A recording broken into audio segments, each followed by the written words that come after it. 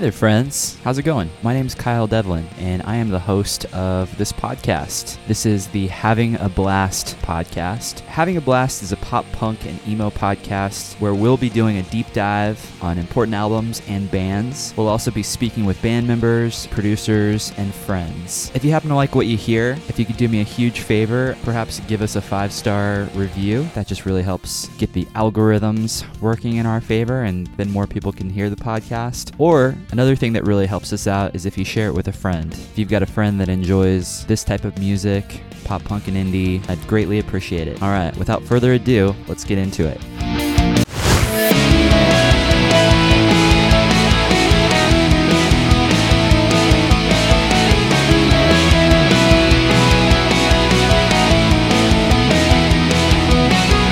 Hey there, friends. I hope you all are doing well out there beyond podcast land. I've been well. My household just got a new puppy, so it's been a little chaotic today. I usually work from home on Wednesdays, but today was a little bit out of the norm as we're trying to cultivate some new routines of sorts.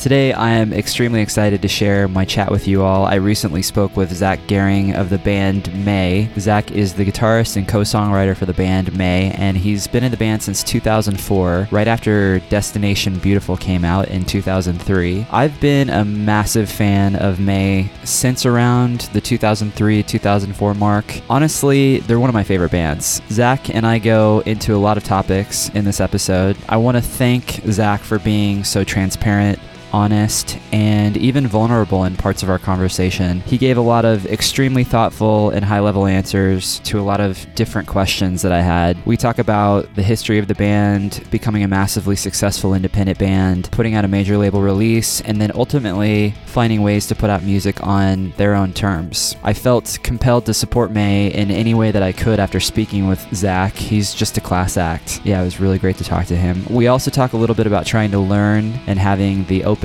and willingness to learn, even when it's uncomfortable. We also talk a little bit about Zach's love of punk rock and how that influences his personality. Honestly, I think I could talk to Zach all day. It was so much fun. So without any further delay, please enjoy this multifaceted conversation with Mr. Zach Gehring of the band May.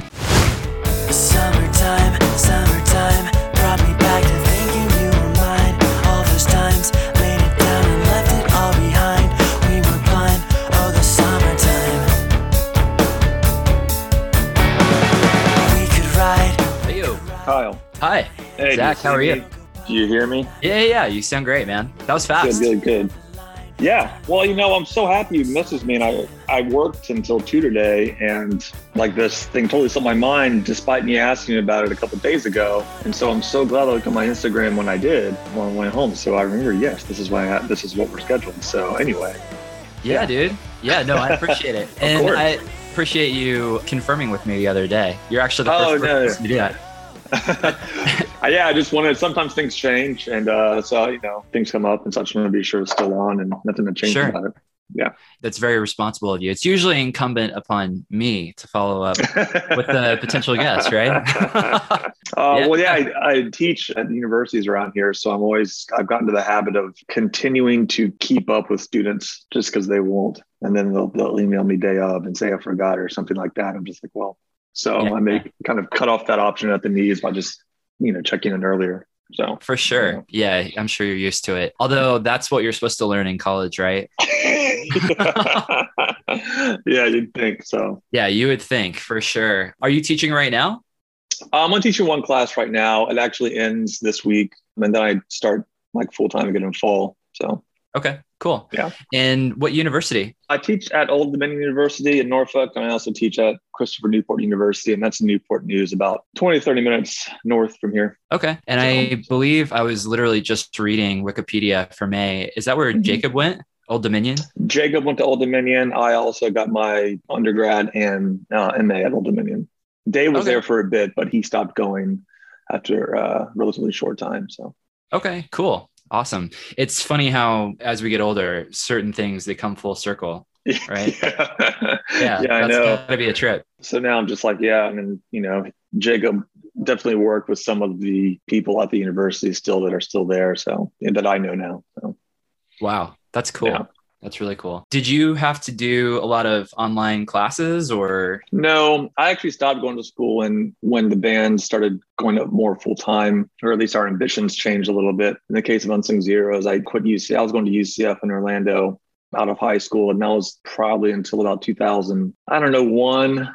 I might have stopped, and then I started playing and we went on tours and whatnot. By the time I joined May, I was already out of school. And so I was able to commit full time. And then once May slowed down is when I went back, but I started going just full time on campus. And I took some online courses, but not out of necessity, just out of, I teach online courses when that helps. But yeah, I didn't really have to do the online thing too much, thankfully. I don't know. I say thankfully. I don't think I'd like to, but you know. Yeah. During COVID, you didn't have to do a lot of Zoom sessions or anything. I did asynchronous courses and one synchronous course during COVID. ODU, Old Dominion, went online more quickly and more widely than CNU did, Christopher Newport did. So Christopher Newport actually taught all through the pandemic, which was surprising, and I did get COVID, but not from class. I got it from a friend of mine. But yeah. And so I was surprised I didn't have to stop going and teaching online, or I was teaching in class. I didn't have to. And I was lucky, I was afraid that the classes would be taken away because just of everything going on. But luckily that did not happen. And that's why I was so eager, just like, I'll do whatever it takes for me to keep the course. And that meant at least, I figured it'd be better if I just said, okay, I'll teach on campus. I'm not, I didn't worry about it. But okay, cool. Yeah. Just to continue making it happen for sure. Yeah. Mm-hmm. A bit of a scary time for some people, just kind of not knowing, Oh, yeah. like,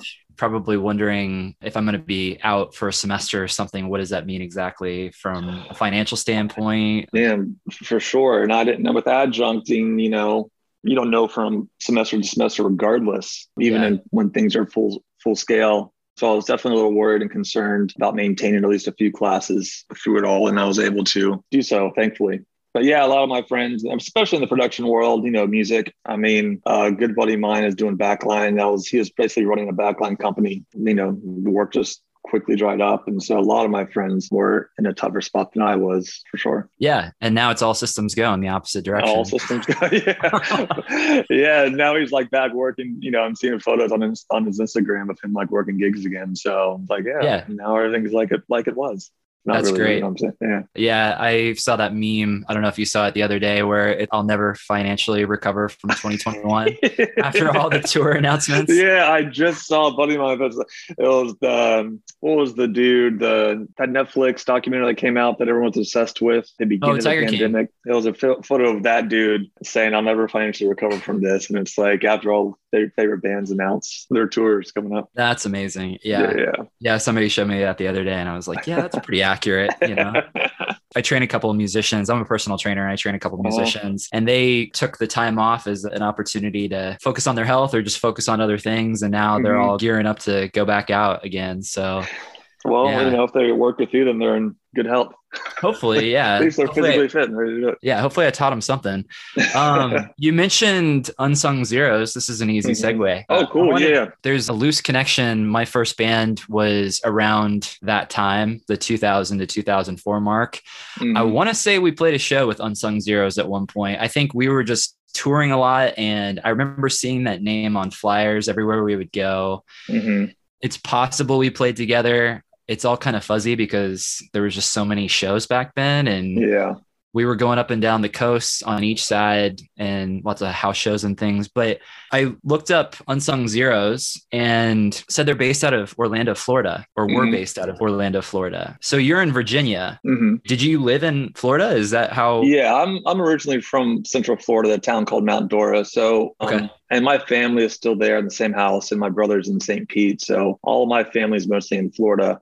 And that's why the band is from there. We started in my high school. And that's why that says that. And I moved to Virginia in 2006 officially. I had already been staying there for the most part between tours. But I finally bought a house in 2006 in Virginia. So yeah, that's why Unsung Zeros is based in Orlando and I'm based in Virginia. So. Oh, okay, cool. Excellent. Yeah. So what was that transition like? Because I know Unsung Zeros broke up in 2004, I believe. Yeah.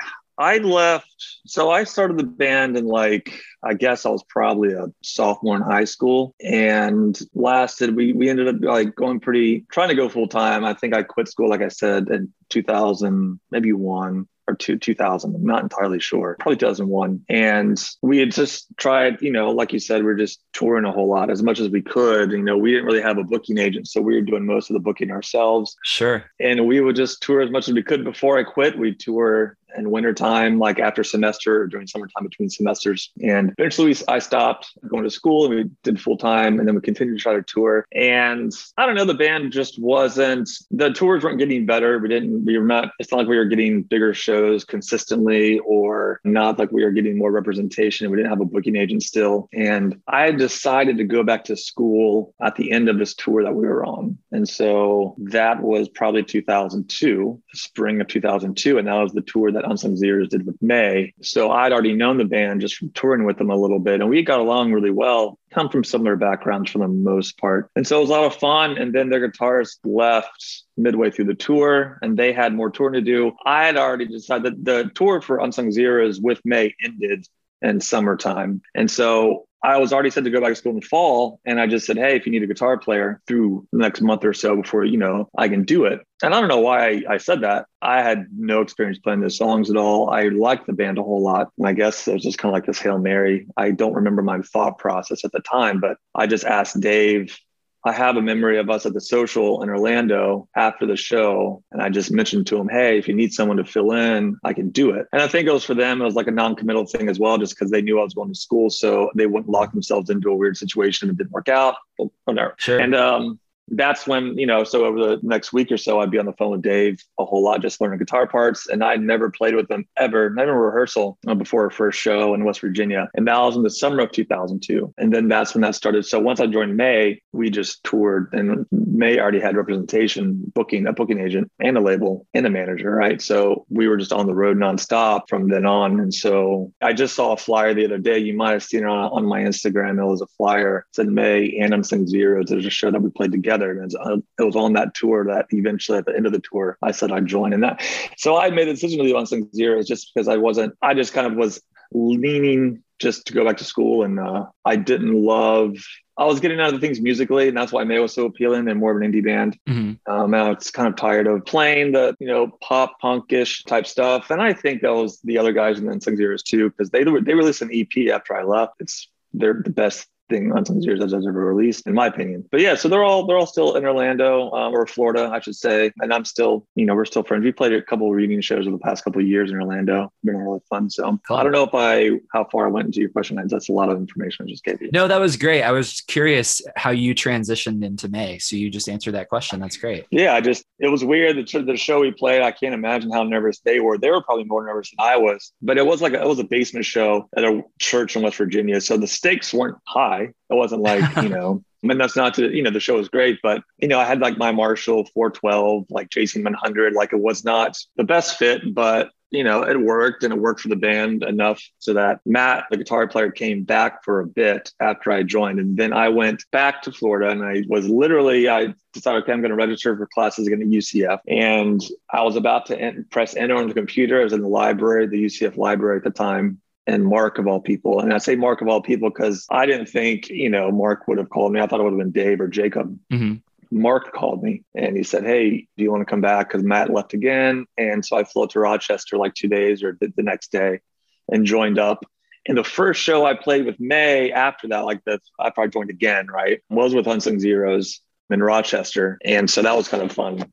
Interesting. And I guess the band was okay. I left the band and then I joined May, and maybe there was some resentment on part of the Unsung Zeros guys, but if there was, I don't remember that being expressed or evident. And so it's kind of good to see them, because it's really weird playing in another band again. So sure. Yeah. And that was and after that, I feel like May joined up with Elliot. Then we just started touring nonstop. Cool. Excellent. Yeah. And by that point, did they already have a deal with Tooth and Nail, or? Yeah, they had already released Destination Beautiful. So we were touring on that record, and it wasn't a record deal. Or we had licensed the band had licensed the record to Tooth and Nail, so it was only a one record thing, and so we didn't have any contractual obligations to Tooth and Nail leading into the Everglow. But we stayed with Tooth and Nail. Thankfully, I think we left Tooth and Nail too early when we signed to Capitol, but I'd say that in retrospect. So yeah, and then we started writing the stuff for the Everglow, and a lot of the stuff I'd already been. Anyway, that's another story altogether, which we'll get into maybe or maybe not. But yeah, so that's how that happened. It's pretty smooth transition. I was able to go home all that stuff. That was like one of the best times of my life. I remember just being super excited, and I loved May and I loved Elliot, and I was on the road with them, and May's agent, Eva, and still is Eva, my Feta cool. booking. Yeah. And she's like been the one person on our team that has been consistent from day one, from before I was in the band up until this day. She's been working with us, alongside us and for us. And we've gained a lot from her expertise, her abilities, and her wisdom. So yeah, it's one of those things where I was like super stoked and excited and young. I was probably like 22 or something like that. I don't know. It's wild. Sure. Yeah. I bet it was a trip. I bet it was a blast. Definitely. She has been doing it forever. I remember seeing her name and just going to that website when we were in the band then. And there was a period of time where I think our main goal as a band was to get a booking agent. It wasn't even necessarily to get a label. Yeah, I think that's the way it should still be. I think agents are more difficult to get than labels. And even if you have a label, it doesn't mean you're going to get an agent.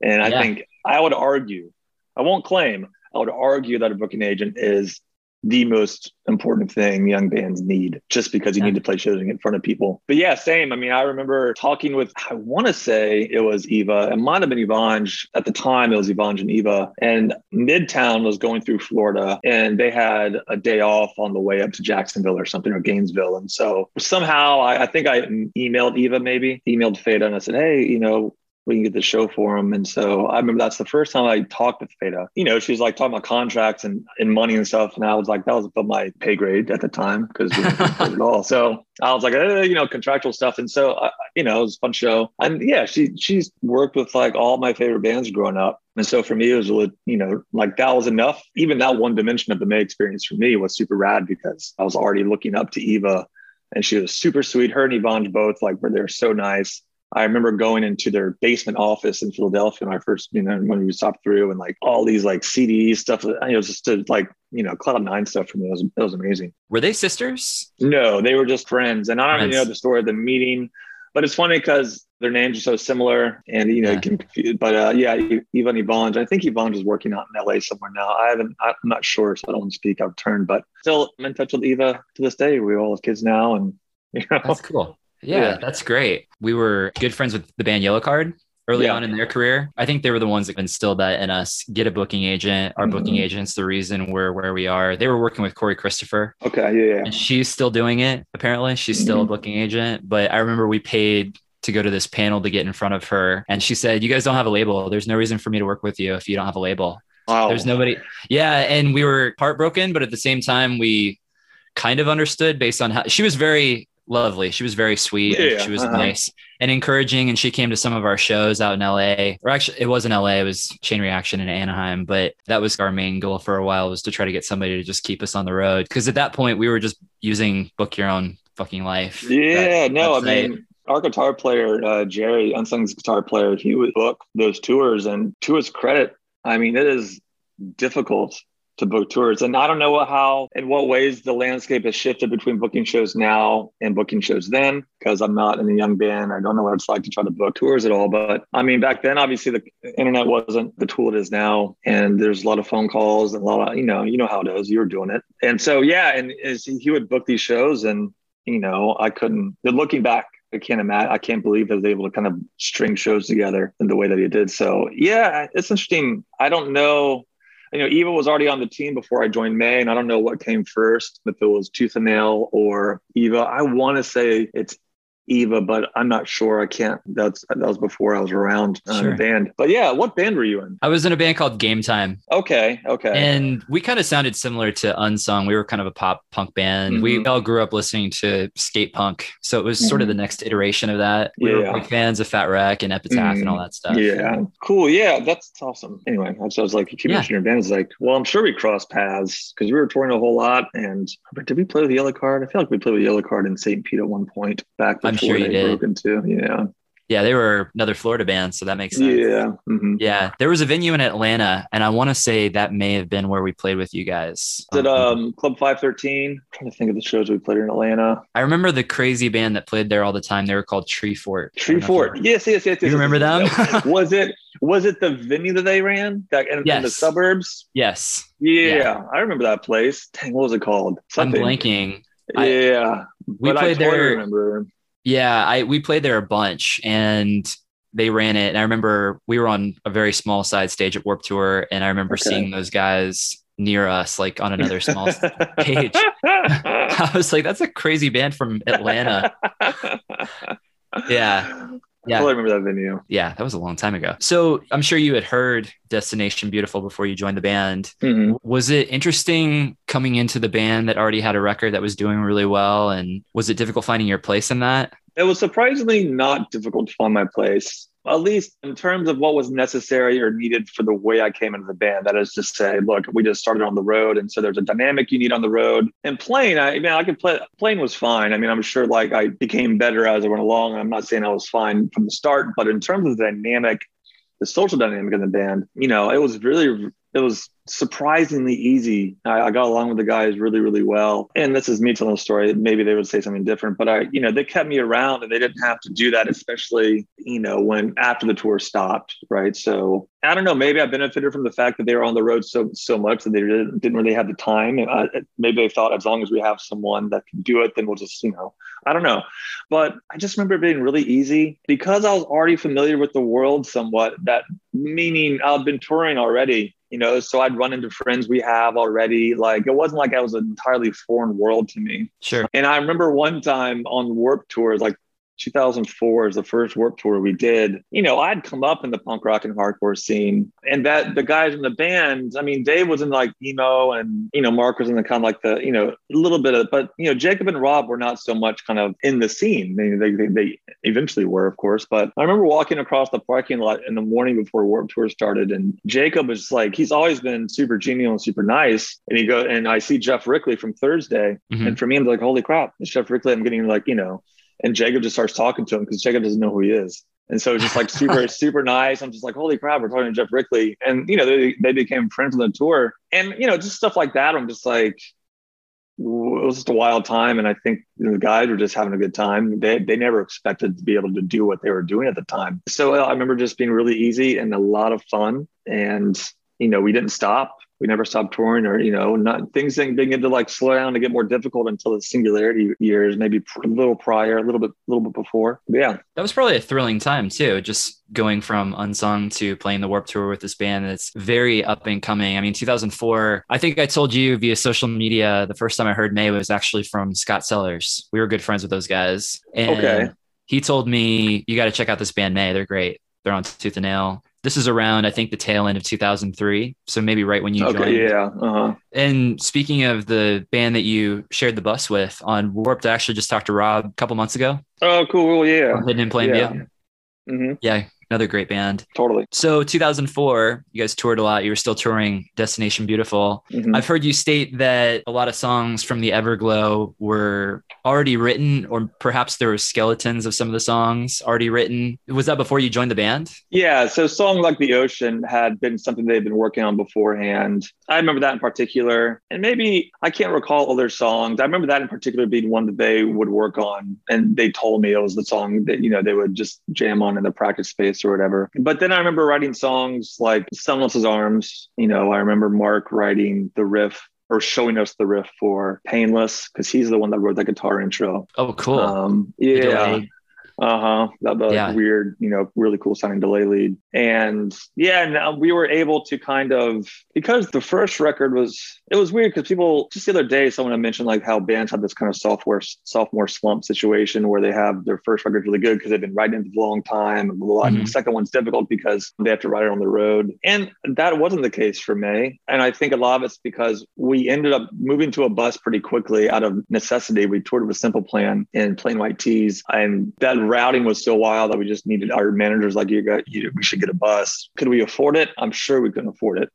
But at the time we had the team in place to just kind of either sell that to us as something that could just be managed, or, who knows, but we had this bus. And so we were able to write, and Mark brought a studio on the bus, like a little mobile thing. And so we were able to kind of continually focus on the Everglow and those songs, even when we were on the road. Especially, Dave was able to kind of think more, and it just was easier to write on the road with those kind of advantages. And by the time we had pulled into the studio, which I think after that Simple Plan tour, that's the tour that brought us out to the studio to record the Everglow in Los Angeles. By that time, we were tracking shakers and percussive stuff, which is usually pretty ornamental, that happens in the studio, just kind of like fill out and make things better. but we were already on that. And so we were super prepared for that record. And I think also because the songs have been around for a while, that it wasn't, I don't know, they had a network, a strong kind of small creative network going on in that band already when I joined. And so my thing for me is like, I remember trying to like, not step on toes or disrupt the process, but also wanted to justify my place in the band. Yeah.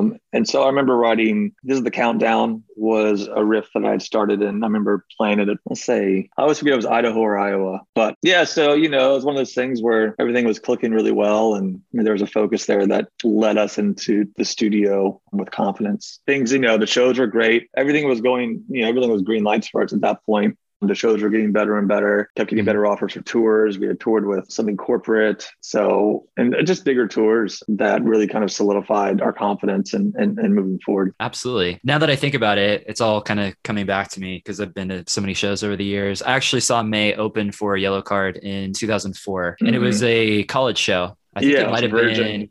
Yeah. Mm-hmm. Virgin mega college tour or something like that.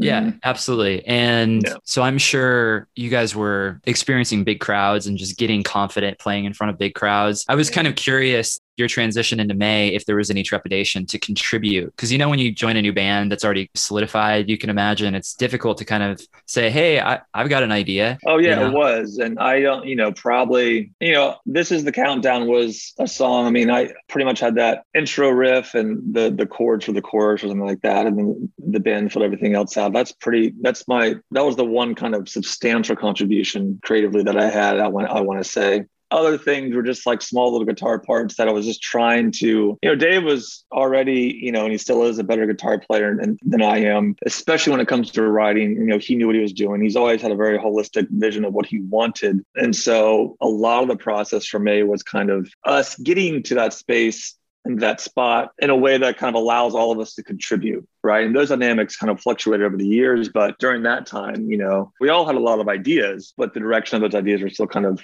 parametered in a certain way, if that makes any sense. And so for me, I was mostly silent, I think. I was just trying to play the role that they needed me to play. And when it came to doing things with the guitars or something like that, luckily we did the record with Ken Andrews, and he's obviously, knows guitars. And so it was an enriching environment to be in. And I wish I could really kind of go back and look at my psyche at the time. It's hard to remember what I was thinking or where my nerves were. But yeah, I don't remember I just remember a lot of excitement. At the time, the band was still young enough to just kind of, everyone was just reveling in what was going on. And so the fact that I maybe didn't write a guitar part on a particular song didn't bum me out or didn't worry me or didn't frustrate me. Just like, okay, well, I'm here and this is rad. So, and I'm speaking for myself. I can't speak for the other guys, obviously, but yeah. Yeah, you were along for the ride. I think that's... Yeah. And I wanted to make things easier for the band. I wanted to make them feel fine and confident and just like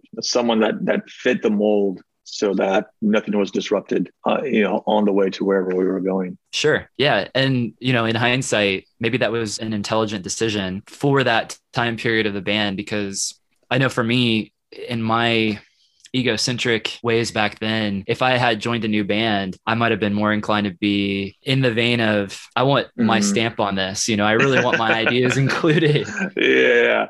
But I mean, the fact that you were in that position where you allowed Dave to kind of be the driver, because like you said, he had a bit of a holistic view, a 10,000 foot view of what he wanted to create. I've even heard Ken Andrews state that the Everglow, it was a process in which the band really had an idea of what they were going for. And that leads me to believe that Dave kind of had a plan for the layout of it, but maybe not each individual specific piece. Yeah, I mean, conceptually, it was a record that Jacob had a lot to do with. And creatively, it was Rob. So it's not to say that, Dave was, it's not to take away from what Dave did or take away from what the band did, right? Because we have a song like We're So Far Away, which, is just a beautiful piece between Rob and Dave. And Rob piano line, for example, on Painless and the verse of Painless. So there were like meaningful contributions that create identifying points of the record from all the guys, Absolutely. But yeah, when someone is writing songs and someone they're singing the parts. I mean, I remember so many times, I would have a guitar part, but it just wouldn't mesh with the vocal melody that Dave already knew he was going to sing. And so, I mean, that was more of a frustrating thing, only because, in that sense, yes, I can come with a guitar part, but now that dimension to me was something new that I haven't thought of before. Because Unsung Zeros, we just write our guitar parts and we wouldn't really kind of think about how it's going to clash or enrich the melody, the vocal melody. Sure. But that was something I was learning in the band, aside from Rob and Dave's grasp on theory and being able to talk about music in a new way that I was not familiar with. I had some inkling of understanding from the Unsung guys, but not to the degree that, Dave and Rob could talk and kind of communicate in a certain way. So yeah, there's so many different things that was going on. And to say that the Everglow was this it was a collaborative piece in which, and I'm not including myself in that. I'm saying that like Mark, Rob, Dave, and Jacob were all kind of in their best spaces. And I think that lasted into Singularity. I think Singularity is May's top form as a band. I think we were firing on all cylinders musically for sure. But I think that, it was just one of those things where the guys worked really, really well together at that time. Yeah. So it's not, I just want to emphasize that, I remember just like Jacob and Dave talked about the concept of the Everglow and all the guys just kind of working able to kind of like manifest that idea musically in their own ways. Right. So, yeah, I just think it was like one of those records that kind of, just came together from what I remember pretty easily. Only difficulties we would have are the ones we impose upon ourselves, just kind of make things better, So yeah, when I hear the Everglow, when I think of the initial concept, before any music is written, it's almost like I can imagine someone saying, what if we had an album that was sort of like a storybook that took you in? It has a very definitive beginning and then a bookend. And the art associated with that record coincides with that, with the watercolors and all of the different artistic expressions associated therein. And that's what I think of as the concept of the album, something that makes it unique and stands apart against a lot of albums that were coming out around that time in that particular scene. And it doesn't surprise me at all that you all individually had contributions to make this what it was based on that one initial simple concept. Yeah. I think, like I said, the songs were, and like you mentioned, that we had songs from the DB era that were on the Everglow. So concept of the theme of the record was kind of identified and established after a lot of the songs had been written. So in that sense, part of the creative work was to kind of arrange things and then fill out spaces to kind of complete this kind of idea narrative that was put out there. So I think it was just a really fun time. And I think that in our own heads, we didn't really have any limitations as far as what we were able to try to do. That is, the label was entirely behind us. By that time, we had signed on a tooth and nail, and they were doing really well. I mean, that was the year, I want to say 2005 was the same year that Anberlin released Never Take Friendship Personal. Personally, Under Oath released Define the Great Line, or was it? No, only they were in Safety. between. Yeah, they were in between records because Chasing Safety came out in 2004. I compartmentalized by years. That's the only reason I remember these things. But Define the Great Line came out the year after. But you're exactly right. Emery put out one of their biggest records, The Question. Tooth and Nail was just banging on all cylinders. I kind of wanted to mention that because 2005 and 2006, when that Under Oath record came out, I would imagine was thrilling and perhaps even overwhelming at times because the height of Tooth and Nail's popularity, I would say, because they're the vehicle that's driving May, but May is having maybe unimaginable success as well. You guys may have been more concerned or more just relegated to thinking about what was happening in the May camp. What was that time like after releasing the Everglow? It was just, things just got bigger for us. And we were able to I remember the tour we did that was with Mute Math and Sucker Survive, and they were both opening, which is wild to think of, obviously. Mute Math were on to be like, like both bands are just like, monsters, right? In the best way. So the fact that we're able to have that tour, I mean, I look back on that as like one of our biggest feats and one of our boldest moves to take those two bands out and open for us. I mean, I think that speaks to our confidence. It was just a moment for us to kind of really, be like establish like what we wanted to do as a band and how we wanted to represent ourselves in ways that were not just about our music, but also the music we wanted to surround ourselves with. We took that really seriously. And I remember Rob mentioning Mute Math. I want to say it was Rob who brought Mute Math to our attention. They were in a band before, and I forget the name of Mute Math before they were Mute Math, but Earthsuit, I want to say they were called. And so that time they didn't have, no one really knew who Mute Math was. And so that's why we were able to get them to open like one of three, right?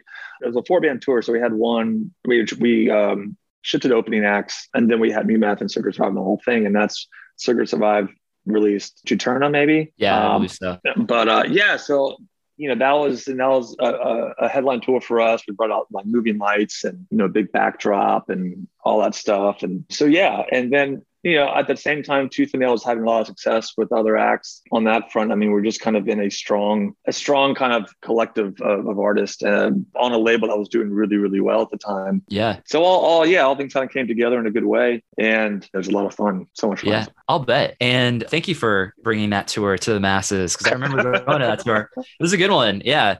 I was a huge May fan. I mean, I'm still a massive May fan, have been for years. And Mute Math was relatively unknown. I believe the first time I heard them was on Pure Volume. They had some sort of highlight on Pure Volume, and it was that first EP, the collection of demos that they released. I want to say Chaos was the first song I heard, but yeah, phenomenal band. What a great tour. What a great package. Because that's the thing. A lot of times I feel like some headliners, they bring completely unknown bands, and sometimes it works and sometimes it doesn't. But that was just a great collection of up and coming talent, I would say. And that was also a time we were definitely experiencing the effects of Napster, but not quite yet from an illegal downloading perspective. So albums were still selling. Like I found out the other day that Anberlin's top or their highest selling record is Friendship, which I thought was interesting just from a music industry standpoint after being on a major label for a couple of years and a couple records. Yeah, no, you're right. I mean, I think that there's like, and I mentioned this on other podcasts before, I'd love to do like an exploration of this era just because, like you said, I mean, records are still selling. I mean, Best Buy was still, I use the example of Best Buy because that was just this massive retailer that still sold a lot of CDs. And I think May did like 24,000 first week of the Everglow. And there's like this kind of twilight where, like you said, we're leading up to this precipice, right? Of this kind of seismic shift in the industry that kind of disadvantaged a lot of bands, us included. But right before that, everything was going really well for a lot of bands that were on these kind of smaller indie labels, but still gaining. It was like that kind of era of the OC and One Tree Hill. We had a lot of bands getting songs on these shows. I know May had a song. Skyline Drive, I think, was on One Tree Hill. It's a funny story. I told my mom about it and my parents to watch that night because the May song would be on there. And I remember they called me before the song had played. They called me and said, "Oh, we heard it." And I'm like, "No, you didn't." And they thought the Get Up Kids had a song on that episode too. And they thought that was the Get Up Kids, and they turned it off. They missed it. That's yeah. So, but yeah, I mean, I think a lot of bands are doing really well, or at least able to kind of be on the road, and they had visibility, and that quickly kind of, I don't know if it quickly did. I just remember that kind of, once we went to Capitol was when everything started kind of, the perfect storm kind of started kind of forming, right? And you had a lot of, labels being bought out, all that stuff. But yeah, up before that, like the 2000 to the 2005 or 6 into the 7s, right? You had this kind of massive explosion of indie rock bands, punk bands, and things like that. So yeah, I don't know. I think it's a really interesting era. There's that song, I think it's called Dinosaurs Will Die by NoFX. NoFX song. Yeah. He's talking about the industry. And I've heard him say in interviews when he wrote that song, he was fully confident that the major labels were on their way out because of Napster and illegal downloading and everything. And in a sort of tongue-in-cheek way, he says, I just didn't expect it to go the other way and kill all the indie labels, including us. Like there was a period of time where he thought Fat Wreck was done. And watch that documentary. They had to really scale back. Yeah, they had all its international offices and locations had to scale back. And that's funny, that song. I did a conference in France and I was talking about crowdfunding. And it was like I dealt with it was a focus on crowdfunding, but this one presentation used that song in particular, Dinosaurs Will Die. They had the lyrics up on the screen and it was about DIY culture. And I took a photo of it and I tagged NoFX and I put it on Instagram and they shared it. It was pretty cool. But yeah, I remember that song and, I wasn't thinking about things like that in terms of like Fat Mike, in terms of the major labels dying, but they came close and a lot of major labels did die. A lot of them were subsumed. I mean, Capitol being one of them. So, it was a big deal. And they finally found a way to appropriate the very thing that was challenging their hegemony. And that was just kind of, now they're kind of back in control. So I don't know. Yeah. Yeah. Interesting, right? The powers that Mhm. be. Yeah. I actually just listened to the Black Sheep podcast, your interview. I think you guys did it a couple months ago, you and Dave. Mhm. And I really enjoyed it. And I was really doing my damnedest in preparation for this to not repeat everything they asked. They did a really good job interviewing you guys. It was fun listening. And you've even mentioned it now that you've said that Singularity is your favorite May album, or maybe it's your Mhm. favorite May album. And you've also mentioned that perhaps didn't click with people right away. Why do you think that is? Was it because of people's expectations after the Everglow? Yeah, I think expectations, which were justified, by the way. You have a record like the Everglow, and the Everglow to Singularity, I think it is a pretty abrupt shift in a lot of ways, sonically, aesthetically, stylistically. And that's not a mistake because we wanted to head in a particular direction. I mean, more guitar centric. I remember interviews like, we just wanted more of a 90s rock sound. We tried to get Brendan O'Brien to produce it because he did so many Repetitive records. And we were all fans of that music. But at the same time, maybe we weren't that band.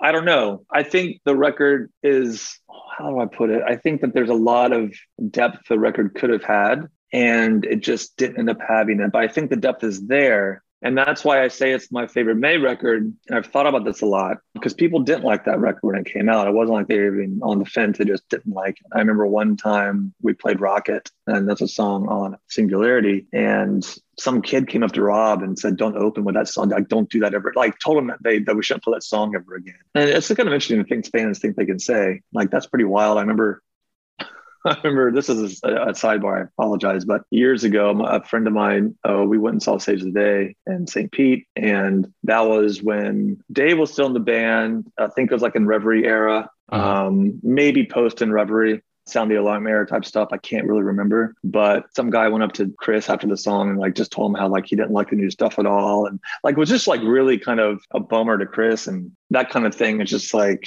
And Chris is like, he didn't hang out afterward like everyone else hanging out, but he wasn't hanging out because he's bummed. And that's, I always say these stories, the anecdotes, and if anyone's listening, my memory might be shoddy, but that's how I remember this, I remember happening, right? All that to say, fans were not happy with it. And I understand why. I don't think it offered the kind of meaningful, I don't know, how do I put this? It just didn't have the vibe that Everglow did. It was much more aggressive, and I think it was more guitar driven. It didn't allow for enough breathing space, but I think also the way it just was recorded, and it was our intent to kind of make a rock record. And yeah, I remember the demos we had. We made demos, and the demos were way different. And, that's not to say things got out of our hands or out of control. It's, we made the record we wanted to make. And I think that people just didn't connect with it because maybe there wasn't as much to connect with so easily and so quickly and so clearly.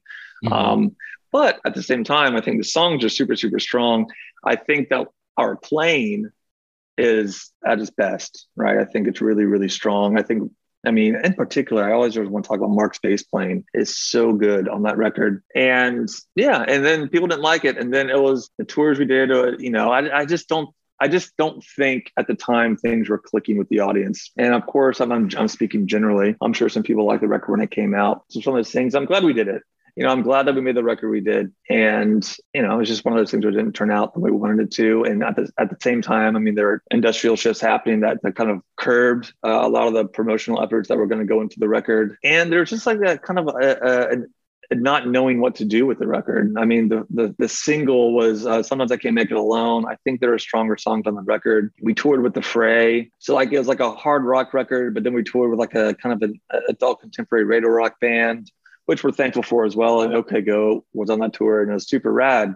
But just like stylistically, it's difficult, to kind of fit with. So yeah, I don't know. I love the record, but there's a lot of things that were going on in the band at the time that made it just strenuous. Personal relationships weren't that strong or as strong as they could have been. And there was, for the first time, I think we were maybe doubting ourselves a little bit. We were working isolated. We were living isolated. We had 2 apartments at the time, so we weren't all together like we were for the Everglow. In the studio, Dave would be upstairs doing vocals. I would be in the studio doing guitars. Jacob was already done at this point. Rob was like in his space that he had to carve out for himself. So there's just like a working environment that wasn't as conducive to community and togetherness, which I think we would have benefited from as well. So like I always kind of like psychoanalyze these factors not psychoanalyze, but just critically analyze these factors that I think contributed to certain kind of things that I hear, and maybe, you know, that I hear in the record, just to kind of try to make sense of it years later, you know. I think the record cover is super cool. I love that we went from something as rich and colorful as the Everglow to something as sparse and one-dimensional as the cover image anyway of Singularity. Yeah.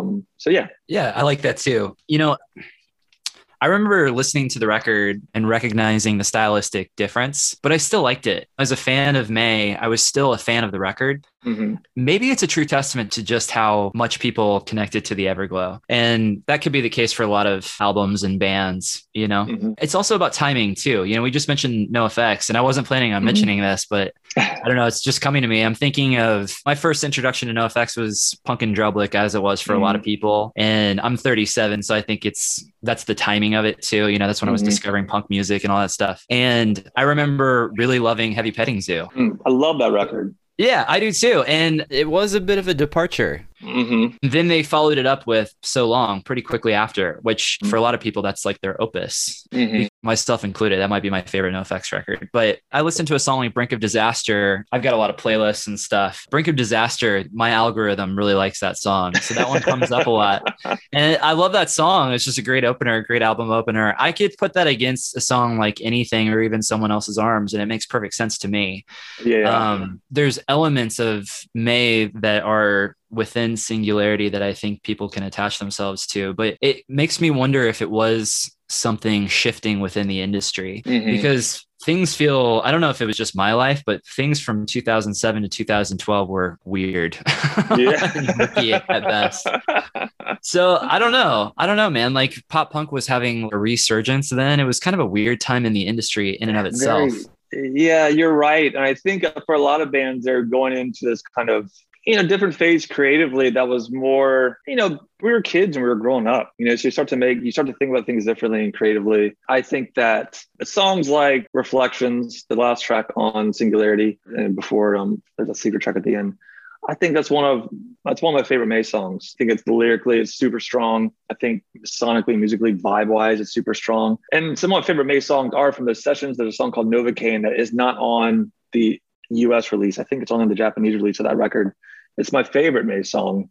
And Kenna, who's another artist from Virginia, sings on that song. And I think it's such a really cool song. I don't know, like I think in retrospect that the record's not so out of left field, but I think at the time people's expectations almost created, it's people's expectations just didn't meet those expectations. It was definitely less piano based, but at the same time, I mean, Rob's presence on the record, it fits exactly what the record was doing, which is something more like a little more abrasive. He used the Moog a lot more. And he wrote the riff for not the first track, because that's Brink of Disaster, but there was a song that if you reversed on the CD, and one of those secret tracks we used to do, you reverse on the CD. Yeah. And he wrote a riff on that song. I think it was all on Last Transmission 1. Yeah. So yeah, I don't know. You're right. I mean, I think that there are a lot of things that make us interpret a piece of music in one way or another. And a lot of that has to do with our history with the band and the way your fandom's evolved and your own experience in your life and where you are when you hear something. So, and I think for that reason, I'll go back, and there are bands I'm not that into yet, but I'll just keep trying despite it not clicking yet. And I think that, I think it's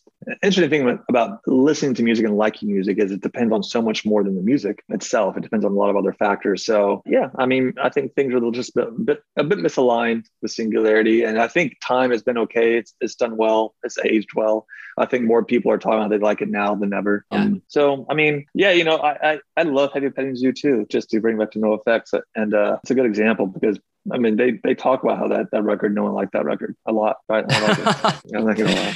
They do talk about that, but maybe that's part of it too. When I hear people say that, it always makes me want to revisit whatever record they're talking about. I don't know. Yeah, I agree. Yeah, no, I agree. I also I always want to kind of try to find ways to appreciate records that people generally don't like. There's a Replacements record. I think it's called "Don't Tell the Soul." I don't want to get it wrong, but that was one of the first records I liked. by the Replacements. And I don't know if I love it still, but I remember listening to it the first time. I was like, man, I like this record. I don't know. I kind of like always want to listen to the records that artists like the most, but that maybe fans didn't like as much. So yeah, I totally understand what you mean. And if I ever see May again, which I hope I do, I hope I get to see you guys play live again. If you guys play Sic Semper, I'll be stoked. Man, that's so wild. I'm walking into my room, so sorry it gets dark. Yeah, no worries.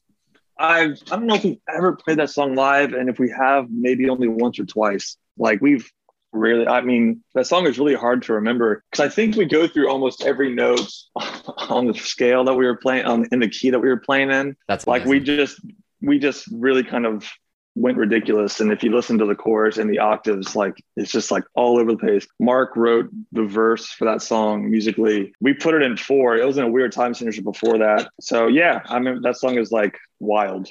It's a ripper. It's a ripper for sure.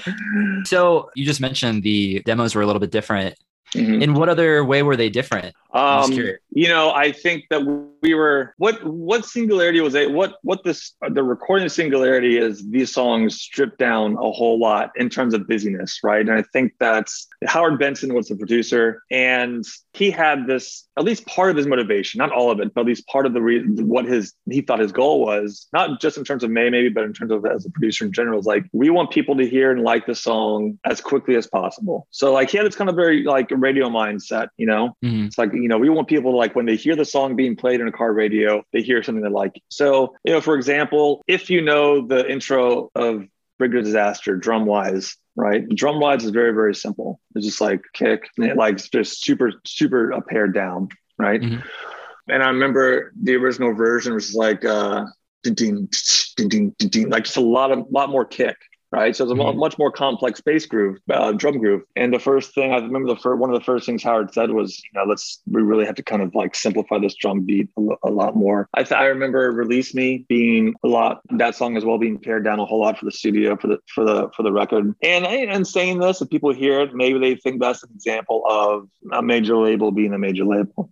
I've never thought of that experience as being dumbed down by Capitol really at all. Obviously, our A&R has suggestions, but when it came to being in the studio, most of it was like, we signed on to go to a major label for a reason, and we wanted the record to be as big as it possibly could be. And we were able, and we all love pop music. So there wasn't really kind of an artistic tension in terms of our mindsets going into it. And so, yeah, the songs changed some, but, we also had Howard Benson, whose work speaks for itself in terms of the success he's had, right? So who are we to kind of hire Howard Benson and then like challenge really strongly what he says? And yeah, there were conversations we had, but, the record is a May record in the sense that we were there and we were making the record and there's a decision to be made. And again, I think the record in that sense is probably better for it. At the same time, I think there's like certain things that maybe we could have kept in that were more, May-esque, that maybe kind of older, our fans heard and maybe recognized. I think if you have a song like Telescopes or a song like Sic Semper, they're almost hard to recognize. And if you think about May in terms of Destination Beautiful and Everglow. Sure. Mm-hmm. So those, I remember there were particular changes. I remember the drum groove on Release Me. I feel like the hi-hat groove was like in 16ths initially for a certain part, and we took that away. So that, that's how I remember being changing around, and they were just trying to make the songs more immediately recognizable and understandable, I guess is a way to put it. I mean, and that's one of the reasons, like, I like punk rock so much is because I just want the songs to start immediately. Mm-hmm. Like when I hear an intro, like I have to be in a particular mindset to kind of really want to hear a long intro. Mm-hmm. I just want the song to start, right? I want to hear the vocal melody right away. I want to get, and I think that Singularity, I'm not saying it's a punk rock record. I'm saying that there's like a logic there that we wanted to kind of hit people strong and get there quick to kind of like bring them into a spot where they're somewhere pretty quickly. But I mean, I think Brig of Disaster is a super strong song. I think On Top, I think the songs are strong. There's something that's kind of, it's so interesting still to listen to this day. Like, what am I hearing? And, like it's the wild kind of experience even to this day to listen to that record. Yeah. Still sounds great. Sonically, I mean. Yeah, it sounds great. It does. Yeah. I mean, a lot of different guitar tones too. Yeah. And, all those things. They spent almost $1 million on that record, which at the time, that was probably one of the last records they spent that much money on. Yeah. Like $800,000 or something. Wow. And the guitar wise, like there were no limits to what I could pick to choose from. Yeah, it was a major label record in every way, even down to the ultimate failure of the record. So. In their eyes too, right? Because I mean, the major specifically in their eyes, that's to say that I don't consider the record a failure at all, but industrially speaking, in terms of what they expected. Right. Yeah. And it's funny how those expectations have shifted and changed over the years too, over the decades. Yeah. Yeah. And you mentioned Brendan O'Brien. That probably would have been an interesting thing. I know you're a big Pearl Jam fan, so that would have been really cool. I mean, we were all Pearl Jam fans, and I remember him being our first pick. I might be wrong though. Were there any other names thrown in the mix? Yes. I think we were talking about Eric Valentine. Okay. Had just done Taking Back Sunday. Yeah, I think we liked him from his work with, I want to say he's done work with Third Eye Blind. Yeah. Yeah. Also, Garth Richardson, I think was a name we had in our list. He has done work. Let me see what he did. I have to go back here. Chili Peppers, Melvins, Rage, I think from his work with Rage. Yeah, so there were definitely, what is it, maybe Koski? I don't know. There were definitely some names were thrown around that, at the time, I remember us being suspicious because Capitol at that point had done they had had a lot of success with Howard Benson so far. Mm-hmm. And, everyone wasn't available, but Howard Benson was somehow available. As successful as he was, he was available for the record. And I always wondered, I really wish we could have pushed ultimately, I think Howard Benson was a good producer for the record, and it's not. So when I'm saying this, I'm not trying to express any kind of regret at how it happened or for Howard Benson. I think he understood. He pushed us in a tough but good direction. But I remember, I would have loved to work with Brendan O'Brien just because I'm a massive Pearl Jam fan. It would have been really cool to at the very least hear stories. Yeah, absolutely, man. And then you guys went on to release the EPs amongst a lot of tours and things. And I remember seeing you guys on tour around that time. The podcast that I listened to you and Dave on, he mentions that you guys were kind of rebelling against the major label after leaving Capitol. Was there a point afterwards where after releasing the EPs that being in May didn't feel sustainable? Is that why the hiatus, or did you guys just need a break? I think it was a combination. With the EPs, I don't remember it being like an intentional kind of like rebellion. And I don't want to presume that Dave meant one thing by that word. I remember feeling really free. We didn't have to worry about those constraints. And so it's not to say, so in that sense, like our approach wasn't limited. So if we wanted to make a song that was 6 minutes long, we would make a song that was 6 minutes long. It wasn't like that's how we were kind of thinking. But I think what became unsustainable for us was the fact that we tried to, there's a number of factors. First factor was that we were in debt, and we didn't realize how in debt we were until one day in Atlanta. We were on a bus, so it made the Salt and the Moon was even more intense. It was on the tour with Amberlin and Motion City Soundtrack. And our CPA at the time came on the bus and he said, you guys are like in $85,000 worth of debt. And that was hard to hear because we didn't know. We just didn't know. And for whatever reason, we were uninformed on that. So it was sobering to say the least. And we just felt like jackasses there on a bus, just bleeding money.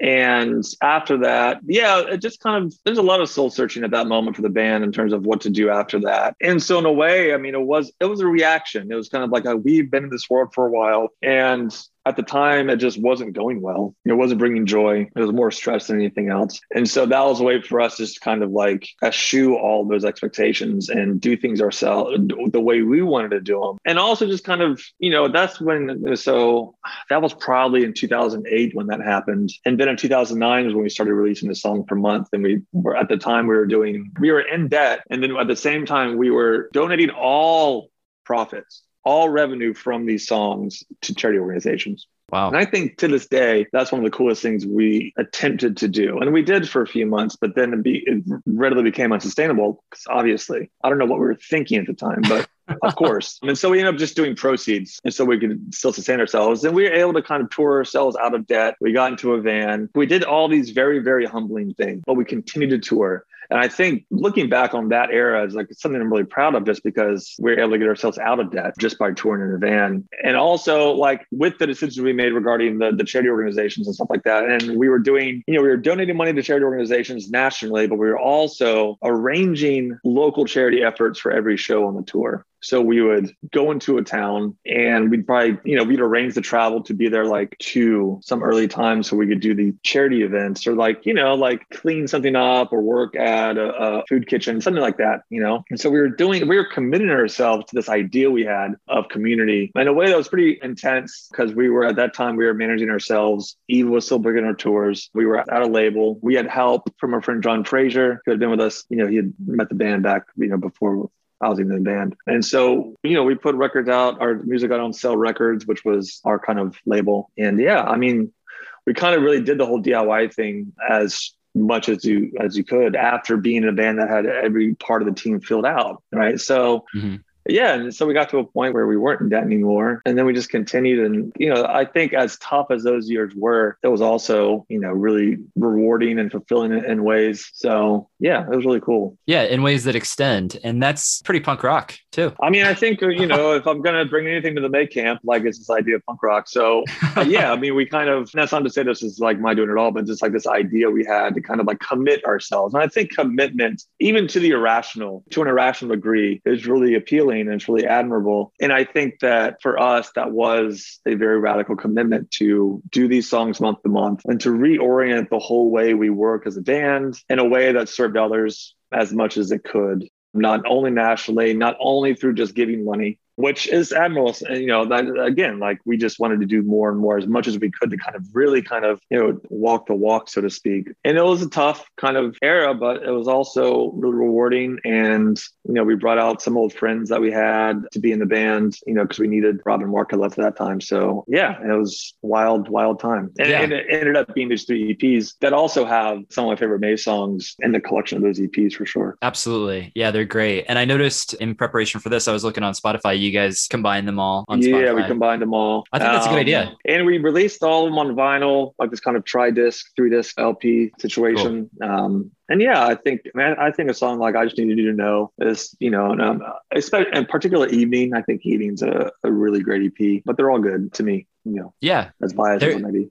Absolutely. I agree. There's some quintessential May in there for sure. For sure. And yeah. Those tours were a lot of fun. The lights, the production that you guys did. I mean, they were packed. You guys played the Record Bar in Kansas City, which is probably maybe 500 people. And that place was filled to the brim. You literally couldn't even walk in that place. It was so full. Man, I loved the Record Bar. I love Midwest cities and Kansas City in particular. I remember that place for sure. Yeah, I'm actually in Lawrence right now. You mentioned the Get Oh, dude, I love Lawrence. So the Granada is one of our favorite places to play. Yeah, that was actually the last time I saw you guys play on the Everglow anniversary tour. Yeah, super. I was so sick that night. I remember. Really? Yeah, I was so sick. It was tough for me to make it through the night for sure. Oh, well, you did well. It was a great show. I think I still have some videos on my phone from that show, that particular show. Nice. Well, cool. That's great. And I'm sure during that time period, it was life-giving, doing all those things. And like you said, committing to something that felt like this idea that made you feel good, made it seem as though the band had a sense of purpose. And May's always been a very, I think, intentional band and and a band that's very aware. It's a good way to put it, intentional. I mean, when we do something, it is something that we commit to doing. And I think all 3 of us understand how music is this kind of way of being in the world. And so for us, we just kind of wanted to take that idea and literally extend it into other parts of our lives and the lives of others, even those who might not know or care about who May is, but at least offer service, in some small way to that end. I think it was a learning experience and the best way. And that was a weird time for all of us. I mean, we're just kind of, I think I'd started seeing the girl Ellen, the one I'm married to now, I think we had started dating. So all this kind of tumultuous, kind of not tumult, but just change, like these kind of thinking about what we're going to do after May potentially, like all this kind of the end of May was like this kind of thing, and not just because we started to think about the reality of not this kind of unsustainable dimension, right? Of what we're going to do and how do we kind of approach this in a way that's sensible. So we just had to give all the money away to charity. But yeah, it is admirable for sure. And you kind of mentioned your time during the break. There was the hiatus, and then you guys announced that you'd be getting back together to play some shows, and we got a new May record, which is really cool. Yeah, the Multi-Sensory Aesthetic Experience titled. Yeah. I love the artwork too. Really cool artwork. Melissa McCracken's brilliant, and I'm so glad that she was able to do the cover. And that record was that record for me was one of the ones where we were living in different parts of the country at the time. And I was in Virginia, Jacob was in Brooklyn, and Dave's in Nashville. So that record was really a disjointed process for me, just because I have to go in and fly in. I was working at the time. That was really tough. Trying to get into the same creative headspace that I felt that the guys were in. Because by this time, I started this band called Demons, and they're like a hard punk rock band. And so I kind of started gravitating towards heavier music again. And in terms of my own identity as a music listener, as someone who played music, as someone who was a husband and a father, it was tough to kind of feel like I belonged. It's weird because kind of feel a little bit like an outcast, because not an outcast, but someone who's just not as present, because literally I wasn't as present. I mean, even when I was in Nashville for the 4 or 5 days I'd be in Nashville, I have to work in the morning on my computer. When I was falling asleep, I always fall asleep and the guys work late. Like there's all these just kind of like difficulties for me. And in that process, so the record's a really beautiful record, I think, but the memories of making that record is kind of like really strange, not necessarily a bad or negative way, but just in a way that's like, okay, well, to try to remember what was happening was tough just because so much was happening at the time for that record. So yeah, that was an interesting record. It's a great record. Yeah, it is. Just sounds like there was a lot of competing elements, which I feel as being an adult, there's more and more push-pull dynamics of competing elements when you're trying to be creative. Yeah, there is, especially because, I still to this day, I'm 40 years old. I've been playing music full time since, my early 20s. And I still have this kind of sense of imposter syndrome where I feel like I need to kind of justify my place wherever I am. Right. And that's not a result of anyone's actions or words. It's a result of my own. We all have our own psyches. And so with that record, by that time, I mean, Dave is at this point is like basically a multi-instrumentalist and I'm just a guitar player. Right. You're more than that, Zach. That's very sweet of you, Kyle. And I don't mean to be like, self-deprecating in the kind of cringy sense. I mean to say, yeah, I'm a guitar player. And Dave, by this time, he was thinking like a producer because he produced the record. He was thinking like a songwriter. He was thinking like a keyboard player. He's thinking like a drummer. He's just kind of in that space. The studio is Dave's space. Right. So I felt I would go into the studio and I just really wanted to kind of get to where he was. But, it was always a catch up situation for me. Right. And, I just think, OK, well, like, what's my role here? You mentioned earlier about me coming into the band initially with the Everglow and kind of finding my creative place there. I feel like it might have been more difficult for me to kind of find a creative space for the Multisensory Experience record, just for a number of factors. I mean, I think a big part of it was we don't live in the same space. And so it's not as if we're writing songs together. It's more like we're creating songs together, but that makes sense. And for me to get and kind of understand number one, what I would want to do to make the song better, but also, the limitations of the approach to the song, because like I said, Dave has an idea of where he wants the song to go. And I definitely don't want to paint the picture as like this kind of tense setting. It was actually a very warm and welcome and very open setting. It was just my own wrestlings with what I wanted to do. And, I have this guitar, but there are all these keyboards around. Like, what can I do here to kind of make things better? And I'm sure that if you talk to Dave or Jacob, they would have a different and perhaps more favorable or more charitable account of my presence during these sessions. But I'm just thinking about like where I was mentally and emotionally. I think we all are in tough spots. I mean, for sure. So I also don't want to isolate myself as the one only having these struggles. I think we all were just kind of in spaces, but for the studio, that's Dave's space and it was his studio. And so what he was able to do there was really cool. And now I'm just kind of glad I got to be a part of it in my own way. And I think, songs like Sing and Let It Die, Fall and Hesitate, really, really cool tracks. Yeah. Do you think that will change on the next iteration of May Music? I don't know. Is there a way to shift the process a little bit? Maybe if, I can only speak about the situation right now. It's like, as a band, it's just hard because, we're all just kind of so deeply involved in our personal lives. For me to kind of go somewhere else and write a record for however long it's going to take, I have to rearrange my whole life here. That's just a tough thing. It's not impossible, but, right now, like, these shows we have coming up in fall and I'm going to be away so much during the fall. I'm really excited about it, but I'm also really just kind of thinking, okay, well, how am I going to arrange school schedules? Because I have classes from Monday through Thursday. I have a job at a record store. I'm a dad. I'm a partner. Finding ways to kind of make all the stuff work while you're away so much, yeah, it gives me some anxiety. So there's just like that question just like requires this kind of, I don't know. It's just an I don't know situation because Yeah.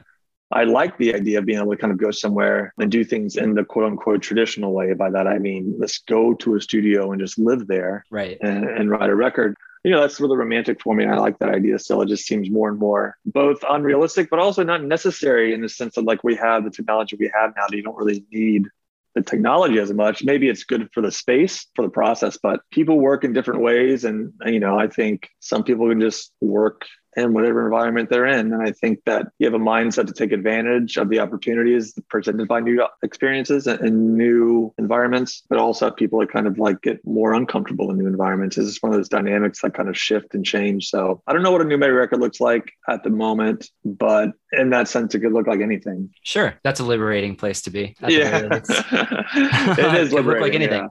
Yeah. And it's a rad tour. Sadly, it's not coming here, but certainly worth a road trip. Really excited. I love that Juliana Theory record. And I've only seen them. I mean, I saw them on that tour years ago when they were at the Social in Orlando. And I'm really excited to hang with those guys and, getting to play the Roxy again, which would be really fun. The venues we are playing, they're really cool. I'm excited for it. And to anyone listening, tickets are still available. VIP passes, please go to our Instagram and check it out. Yeah, well worth it. I mean, geez, after the year and a half we just had, I'm getting VIP on everything. Let's do it. Nice. Like we're going to go all out for these shows and just celebrate life and fun. music. Yeah, it really is. I mean, literally this morning I went over to an old friend's house and we're going to basically re-record an old demo idea that we have just because it's fun and just getting in the same room together and hanging out.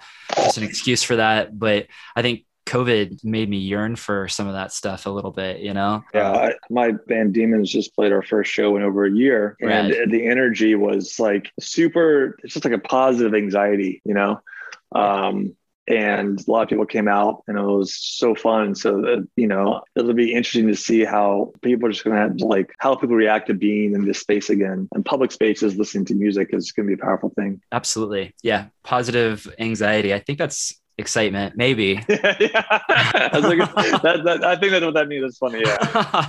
Well, it's kind of like, I think about when they say the structures of the brain, it's reminiscent of anxiety, but it could just be excitement at the same time. You just don't know. So you try to just tell yourself it's excitement, if not, you're just having panic attacks all day. But my Søren Kierkegaard, he's one of my favorite philosophers. He calls anxiety the dizziness of freedom. And so, freedom's a positive thing, but it can manifest in weird ways. And so, so it's like, okay, well, positive anxiety could be just excitement.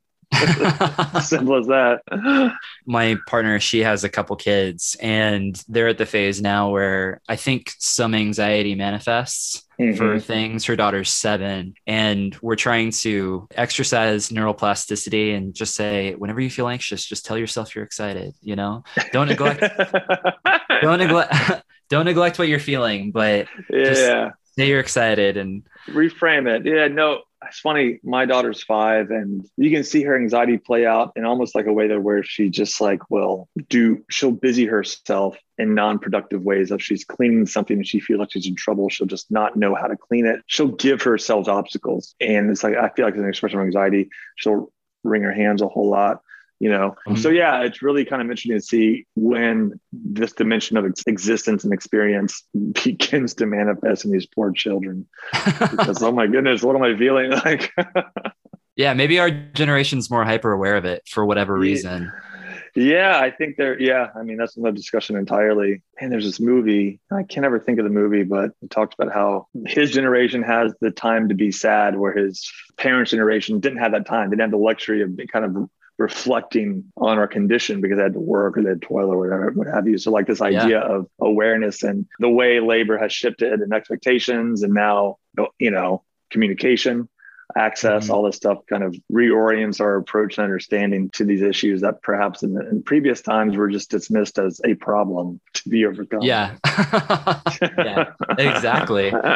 Yeah. And perhaps even dismissed. I wanted to say too, I'm sure we could have an entirely other conversation, maybe for another time, different podcast, potentially. I really enjoy your posts on social media. I've been following you for maybe a year, just shy of a year, maybe. And I've always sort of viewed the way you approach posting on social media as the way you described it succinctly the other day. And if you don't mind, I just want to paraphrase something you said, and I condensed it. So they, and in parentheses, meaning claims or posts or things that you say on social media, are manifestations of a process that will never cease, a process that will continuously involve missteps and reveal blind spots. And their steps in a process, vocalizing these steps in the process may be obnoxious, but for me, it helps. It helps organize. It helps critical self-reflection. And this kind of displays, at least for me, or it shows a level of humility in that you're genuinely interested in learning.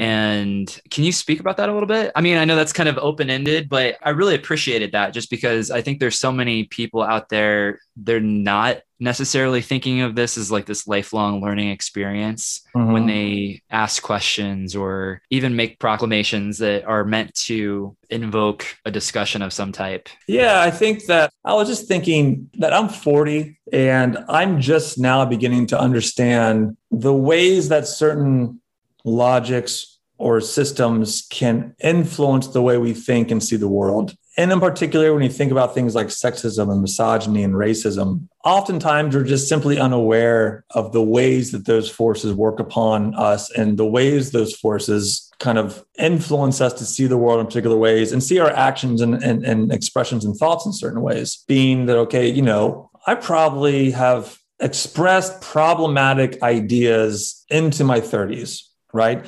Out of pure ignorance, right? And this is not to excuse ignorance, especially now because I think we have access to so much information. But I do not want to dismiss or undermine or neglect how the ways we think is a reflection of our experiences in the world. So to learn about the things I'm learning about now just through reading, and then to think myself in my 20s, is just a radically different person, right?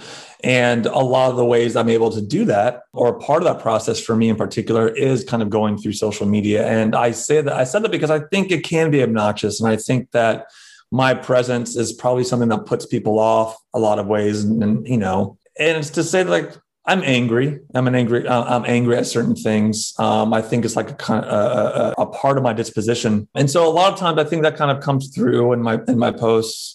And so, yeah, I just think it seems like, well, what I'm doing here is not necessarily making claims. It's almost to be like a way of thinking through information, a way of thinking through my experience. And I think that's one of the benefits of the social media platform, as toxic as they can be. You know, for sure, there's a visibility to them. There's a performativity that's kind of a part of our presence in social media. But at the same time, you know, I think that it allows me personally to kind of, if I see something I say, it allows me to kind of think through it differently and say, okay, well, that seems absurd. That seems ridiculous. Or that seems like something that makes sense. And I think people react strongly. I think people react to, okay, well, like if I'm speaking as someone who, like I said in that post you're referring to as like a, cisgendered heterosexual white male, right? So my comments and my commentary on these experiences can seem to be overstepping. They can seem to be reflective of a problem of this kind of overly performative, white, liberal, all of these complexities that there are too many to really name, these nuances that can kind of reflect the same problems I'm claiming to try to think through. I want to be aware of those things, right? And I think it's just a recognition of the fact that, you know, we should extend grace, but also hold each other accountable in ways that hopefully influence change, not necessarily shut people down and again, that's something I'm probably guilty of in a lot of ways because my posts can be more expressive in that sense, but I don't know. I think that if I'm someone just now learning about something like racecraft or something like, I'm reading a book now called The Promise of Happiness and the experience and how the idea of happiness manifests or plays into the experience of marginalized communities in a way that's entirely different than the way happiness plays into my life, right? I think it's really important to go through those kind of those thoughts. And I think for me, doing that on social media is a way for me to do so because I have friends and peers in these platforms that respond, right?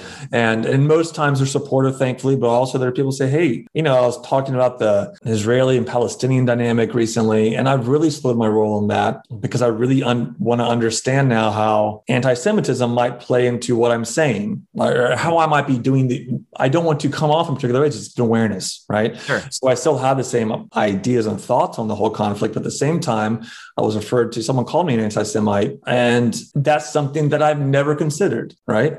But it deserves to be taken seriously, right? And so do I agree with the person's claim? No, but maybe it's because they don't know where I'm thinking. So this, you enter into this kind of, okay, well, here we have this situation where we're at this kind of impasse, right? This kind of like subjective impasse where we don't know what, all that to say. Yes, that.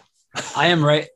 Zach, I appreciate that thoughtful answer. And I'm right there with you. I'm following everything you're saying. And I find myself in similar thought processes, I think. Less so scenarios, because with Facebook, I tend to not rock the boat. Man, I want to some days. I really want to. But I sort of made a conscious decision a few years ago that on Facebook, I was going to primarily speak to things related to what I do for a living as a means to kind of market. And there's like an internal struggle within me on certain days with that as well. And sometimes I feel like I really need to speak my mind on this particular platform. But everything you just said, I appreciate. And I appreciate reading your thoughts because it helps me organize my thoughts, and I think that's, like you said, as toxic as social media can be. Maybe that's something that's happening with other people. I hope it is, because I know the reactive nature of people when they see things and how they interpret things when they see it on the internet or social media. A lot of times there's a lot of cognitive biases that can really take hold of people, and people really dig in their heels. So I appreciate you answering that. I mean, it's definitely, there's a breadth of topics there that we could go into. I do think it's helpful, especially for people who are open and willing to learn. And I think that's where humility comes in.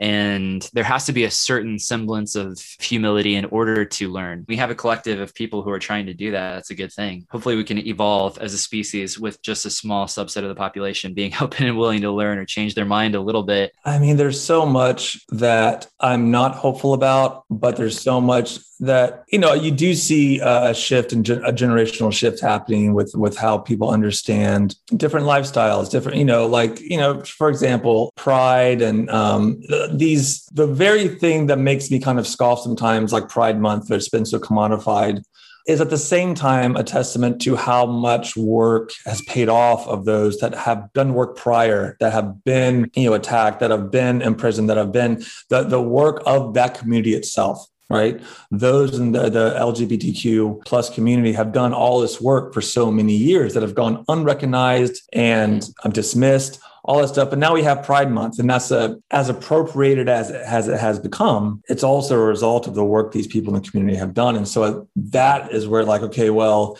I have my kind of scoffy, stupid kind of reactionary takes on these kind of things, but we have to be careful not to dismiss the work that has gone on for years. Right. Yeah. Like people of color, marginalized communities. And I think that my main kind of bottom line here is that, people always say, well, you have to read everything from every perspective. And there's a value in that, obviously. But I also think that's a way to kind of silence or undermine the views and the experiences of marginalized communities, only because my experience as the narratives we were given are reflective of this kind of patriarchal like dimension, right? So like that is something I have been fed already. So that's the world I've lived in. Yeah. Right. And for better or worse, it's not to say that, we can talk about the differences between white supremacy, bigotry, and racism, and in which there are kind of nuances we could talk about in terms of how to understand people's behavior and thoughts and words. But, what is just now giving people anxiety is the fact that these communities are now have the platforms that they have, that they've been able to appropriate and utilize for it, to increase their representation, to claim their identity, to claim their existence, to claim their experiences in ways that they didn't have before. And so that is what I'm learning about, the way that I remember, and I said this in the post, and this was something that's very powerful to me. I'm saying it here because as someone who wants to kind of focus on the experience and be someone who's an ally, quote unquote, so often, James Baldwin said this. He's like, for the white liberal, that is someone like I call myself, right? So again, I'm kind of reflecting back on my own positions here. And they make a symbol out of the Black person, of the Black man. So that the everyday life of an individual, of a person, is made into something and given a value that potentially kind of disrupts and makes it more dangerous for that person to exist, right? It's like, look, and this is Baldwin again, right? It's like, oh, we just want to kind of be here. Mm-hmm. But even the people who are supposedly fighting for us at the same time put us in positions that are kind of out, perhaps, are speaking out of turn here, Yeah. So yes, there's a complexity that I always want to kind of explore. And, even now I'm going to be thinking about what I've said to you in the past 10 minutes and probably grill, it's like, one of those things where, you want to speak in turn and you want to speak with sensitivity and awareness. So yeah, that's for me is a way that kind of social media reveals certain ideas to me. They're expressed in certain ways that make new sense. And for me, that kind of forces me to kind of think through these things. And I do problematize things. I do make things complicated just because I think for me, that's the method that works. And so kind of that process is laid out for people to respond to in my social media presence. So it can be complicated and, like you said, nuanced. Yeah. Highly nuanced. I mean, the world is nuanced. The world that we live in, it's not binary, which we often try to make it binary in an effort to understand it or just identify, I think, our identity. The idea to reduce our experiences in the ways that can make sense is understandable. Because you want that, that's how you make meaning of the world, right? Is define things you can make sense of, and nuance complicates that and undermines that effort, right? Yeah. So for sure, Yeah, absolutely. Oh, it's a kitty. Oh, Elliot, a little jerk lately. Yeah. What's your cat's name? Elliot and Tony. Elliot's the one you just saw, and Tony is the one that you never see, and he won't even let us hold him. So nice, excellent. Yeah, Elliot. Yeah, comes full circle. Zach. Yes. We're talking about Elliot at the beginning. I know. Yeah. And my partner has an Elliot shirt, the band. And this is Elliot the cat, named after Elliot Smith, not Elliot. Oh, nice. Yeah. Okay. Right? Little jerk. That's a cute cat. We're getting a new dog on Friday. So I'm. Oh, nice. That's awesome. Yeah, we have a cat here and he's an old fart. He's great.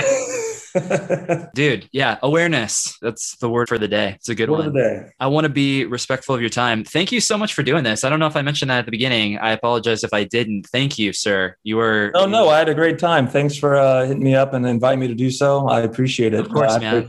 Yeah. It was rad. Been a fan of May since Scott told me about you guys, probably right as you joined the band. I believe it was 2004. So it was a pleasure speaking with you. Like I said, I really enjoy your social media presence. So keep doing what you're doing. I think it does good things for the world. And thank you so much. Yeah. Have a wonderful rest of your week and have a wonderful time on tour. I bet you're going to be having a lot of fun. I'll have a blast. I can't wait. For sure. It'll be good. Good. Excellent. Yeah. And hopefully the next time you guys are in Lawrence, I can buy you a drink or something. It'd be great. I like your shirt too, by the way. I've been looking at your shirt. Oh, thanks.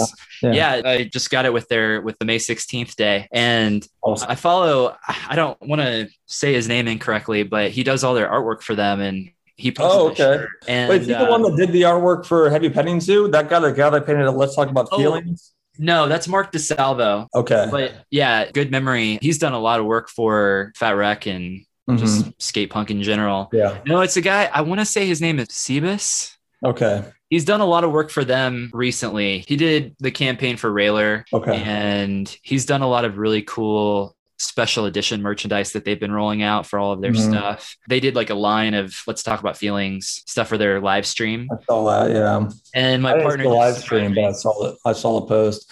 I think Lagwagon is probably my favorite Fat Wreck band consistently. I think from Haas onto onto Railer. There's records I don't love as much, like Rain. What was the Hang? The song Rain on Hang is rad, but the record Hang I haven't gotten to as much. And even Railer, but I keep listening to Blaze. I think that record's like super unappreciated, or it seems like people don't talk about that record as much. I think it's one of their best records. I completely agree. I think we sort of bonded on a Facebook post or something. You mentioned that was one of your favorites. I do feel as though that is one that gets overlooked oftentimes because of their 90s albums, which, are classics in and of themselves. But I remember Blaze coming out after nearly 5 years of not putting out a record, and it was so good. That record is just very, very, very consistent. It has one of my favorite Lagwagon songs, Lullaby. I love that song. Dude, same. I've been playing that song so much on my Spotify lately, and I'm so glad I found the record. I only own 2 Lagwagon records. One is a double platinum, and the other one's Blaze. And I don't know why I've not gotten Haas or Feelings yet. I just haven't. But I think that speaks to how much I like Blaze, that when it came out, like, I got to pick that up. It's like, you know, it's not an expensive record at all, but it's a rad record. Yeah. And I can't get enough of, I think that's like Lagwagon at their best. Absolutely. Yeah, I think Layman's Terms is also one of my top jams. Oh, yeah. Yeah. That's another podcast about Lagwagon. Hey, you never know. We may do it. Hey, Fat Wreck edition. Yeah. Yeah, let's get Chris Osias and you and myself talking about Fat Records. Absolutely, man. Yeah, we played many shows with Punchline back in the day, too. That'd be a lot of fun. Yeah. Well, rad, man. We'll have it. All right, Kyle, thanks so much for having me. The rest of your day. Yeah, you too. All right. All right, man. Take care. Bye-bye. All hands on deck, we're going down. All hands on deck, we're going down. Screaming, the end is near, so rest in peace, 'cause we're the ones. Hey, thanks so much for listening. I really do appreciate it. I hope you had a good time. I hope you enjoyed this episode. If you want to help the podcast out, if you want to do a massive solid for us here at Having a Blast, if you could just leave us a review, a 5-star review would be amazing, wherever you listen to podcasts, or if you just want to recommend this podcast to a friend who might enjoy it. All right. Hope you have a wonderful day. Hope you're having a blast listening to your favorite records. I'll talk to you later.